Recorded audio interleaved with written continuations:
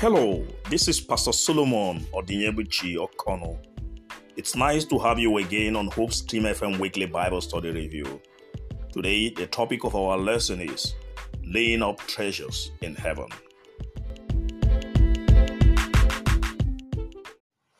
The memory text is Mark chapter 8, verses 36 to 37. For what will it profit a man if he gains the whole world and loses his own soul? Or what will a man give in exchange for his life? Please pray with me.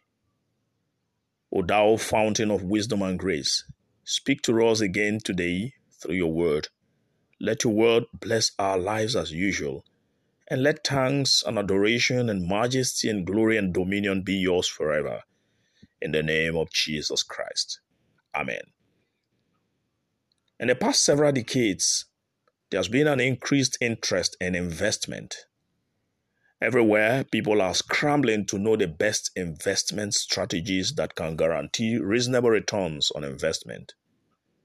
But long ago, Jesus gave us the world's best investment strategy when he said in Matthew chapter 6, verses 19 to 20, "Do not lay up for yourselves treasures on earth, where moth and rust destroy, and where thieves break in and steal, but lay up for yourselves treasures in heaven, where neither moth nor rust destroys, and where thieves do not break in and steal."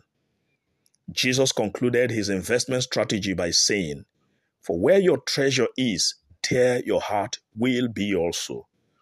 Matthew 6:21. In other words, Jesus was saying, show me that you love me and that you care about my business by putting your treasure in my hands. Because where you put your treasures, that's where your heart is, or where your heart will be. This week, we will review texts and illustrations that show us how to store up treasures in heaven and how to ultimately reap an eternal reward. Noah found grace. 2 Peter chapter 3, verse 3. Knowing this first, that there shall come in the last days scoffers walking after their own lusts. When God calls people, he calls them to make major changes in their life, and many of those that he called in the Bible were willing to make those changes.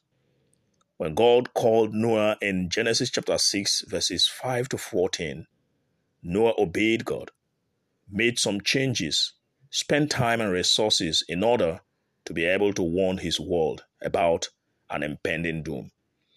Noah spent 120 years of his life in following the call of God to build the ark.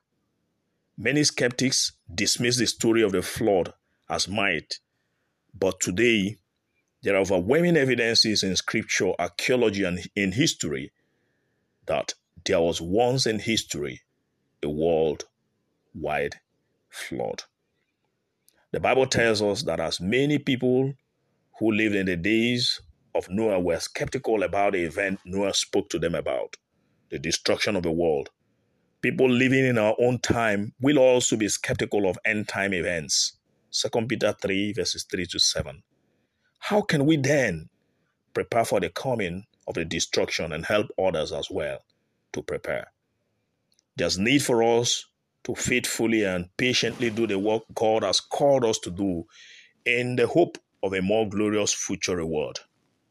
Although we may not know when Jesus Christ will return, it doesn't matter. What matters instead is that, like Noah, we do what God asks us to do in the meantime, even if, as with Noah, it means some radical life changes. What major or minor changes do you need to make in your life in order to be ready for the coming of Jesus and to help others get ready for it? Abraham, the father of the faithful. Genesis 12, 1 to 3. Now the Lord said unto Abraham, Get thee out of thy country and from thy kindred and from thy father's house unto a land that I will show thee. And I will make of thee a great nation, and I will bless thee and make thy name great, and thou shalt be a blessing. And I will bless them that bless thee, and curse them that curse thee. And in thee shall all families of the earth be blessed. Abraham exemplified solid faith in God. God called him to leave his homeland and his family to go to a land that he would show him. Abraham obeyed, and thus God found him fit to begin the lineage that produced Jesus the Messiah. It was not an easy decision that Abraham made. It required a strong faith in God to take such a decision. God made a covenant with Abraham to bless him with a land, with descendants, and to make him a blessing to the world because of his faith and obedience. Genesis 12, 1-3. Abraham became so blessed, so generous, so influential that those around him saw him as a prince. This goes to show that obedience is always rewarding. Abraham was rewarded for his faith in God, and we too will be blessed if we obey. Ellen G. White wrote in Petrus and Prophets, page 126, Abraham's unquestioning obedience is one of the most striking evidences of faith to be found in all the Bible. The Bible says in Galatians 3 verse 29, and if you are Christ, then you are Abraham's seed and heirs according to the promise. So just as Abraham believed God and he was blessed, we too can also believe God and be blessed since we are Abraham's seed by faith. Lot's bad decision. Genesis 13 verses 2 and 5. And Abraham was very rich in cattle, in silver and in gold. And Lot also, which went with Abraham, had flocks and herds and tents. When Abraham left his homeland in response to God's call, he didn't leave alone. His nephew Lot chose to go with him on his pilgrimage. We learn in Genesis 13, verses 2 and 5, that God blessed Abraham to the point that he was very rich in cattle, which was a primary measure of wealth in his culture. He was also blessed in silver and in gold. Genesis 13, verse 2. But Abraham was not the only one God blessed. Lot also had flocks and herds and tents. Genesis 13, verse 5. They both became so wealthy with their extensive livestock herds that they could no longer dwell close together. In order to avoid strife between their herdsmen, Abraham offered Lot the choice of where he would love to live. Of course, Lot should have rejected the offer and instead insist that Abraham, his senior, should make his decision first, knowing that he owed his own prosperity to his connection to Abraham. Sadly, Lot showed no gratitude to his uncle. He selfishly wanted what he considered the best land available, so he went ahead and chose first. And as would be expected, things didn't turn out as perfect as Lot had programmed in the city where he went. Shockingly, Abraham never said, well, Lot, it serves you right. You reap what you sowed. Instead, we see in Genesis 14 that Abraham came to Lot's rescue. What a lesson to learn from this great figure of faith. Sometimes in our quest for more, we move into dangerous territories. Lot moved right back into Sodom, the city of immorality and all kinds of sin. But in his great mercy, God did not consider that he moved into that city of immorality. God did not consider his selfishness, but he sent messengers of warning to Lot and his family, letting them know of the pending destruction of these cities. Because of Abraham's concern for Lot and his family, he bargained with God to spare the cities if righteous people could be found in them. Abraham's bargain with God to spare the life of Lot and his family failed because God could not find even 10 persons who were righteous in the city of Sodom and Gomorrah. But God sent 2 angels to personally deliver them. That's Lot, his wife, and his 2 daughters from Sodom. Sadly, Lot's wife looked back and became a pillar of salt. Lot entered Sodom a wealthy man and came out with almost nothing. How careful we need to be about the kind of decisions that we make, especially thinking only of short-term gains in contrast to the big picture. From deceiver to prince. Genesis 27:43 to 44. Now therefore, my son, obey my voice and arise, flee thou to Laban my brother, to Haran, and tarry with him a few days until thy brother's fury turn away. The lesson on this day focuses on the faulty character of Jacob, the great-grandson of Abraham. Although Jacob feared and loved God from childhood, he had a faulty character aided by his mother, Rebekah. Jacob deceived his father and obtained his brother's blessing. This led to Jacob fleeing from his brother Esau and from his hometown for 20 years. Genesis 27:43 to 45.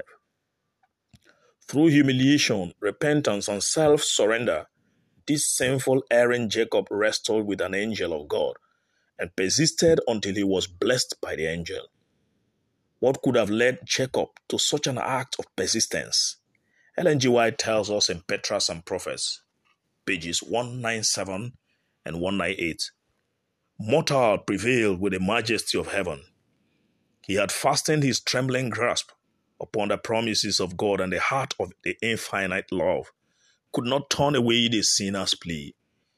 The error that had led to Jacob's sin in obtaining the birthright by fraud was now clearly set before him.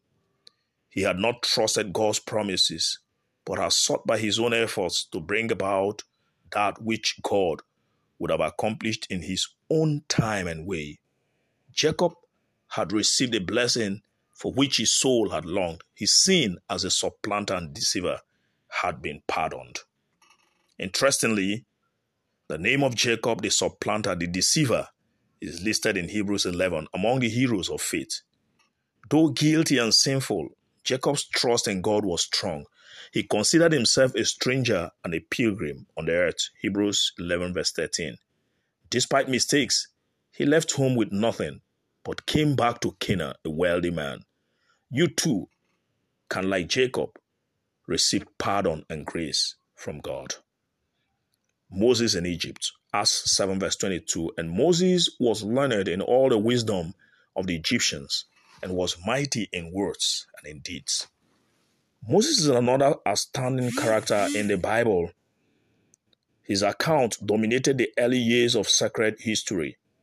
God miraculously saved him and kept him alive, despite the decree of the reigning king of Egypt, which required that every male child born to an Israelite family should be put to death. Jochebed, Moses' mother, was miraculously assigned the task of taking care of Moses, her own son, by the king's daughter. She had only a few years to impact the baby Moses. She had used the opportunity judiciously. She shaped the character of little Moses by her commitment to her role as a mother. She taught Moses how to pray, taught him how to trust God, and how to honor the Almighty Jehovah. For years after Moses left his parents for the royal palace, he was trained in the royal court of Egypt. Acts 17:22. But despite his training in the royal court of Egypt, Moses made a conscious decision to stand with God and to honor him all the days of his life. Obviously, the early training his parents gave him had a strong influence on who Moses became.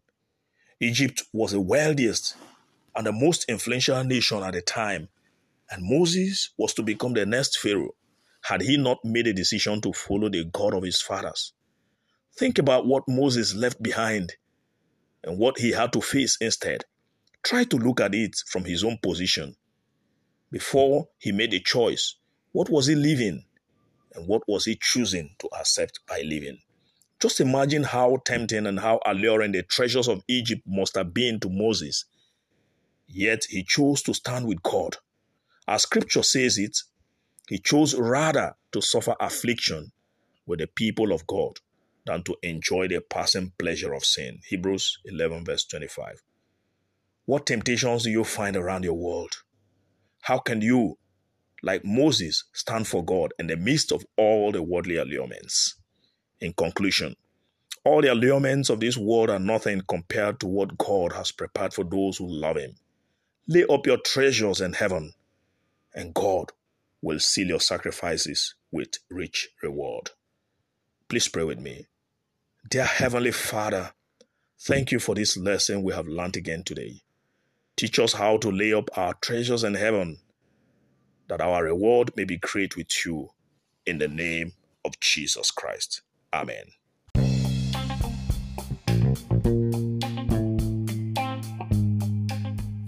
Thank you for studying with me again today on Hope Stream FM Weekly Bible Study Review. For questions, contributions, and prayers, please reach out to me on WhatsApp on +234 903 789 1680. God bless you.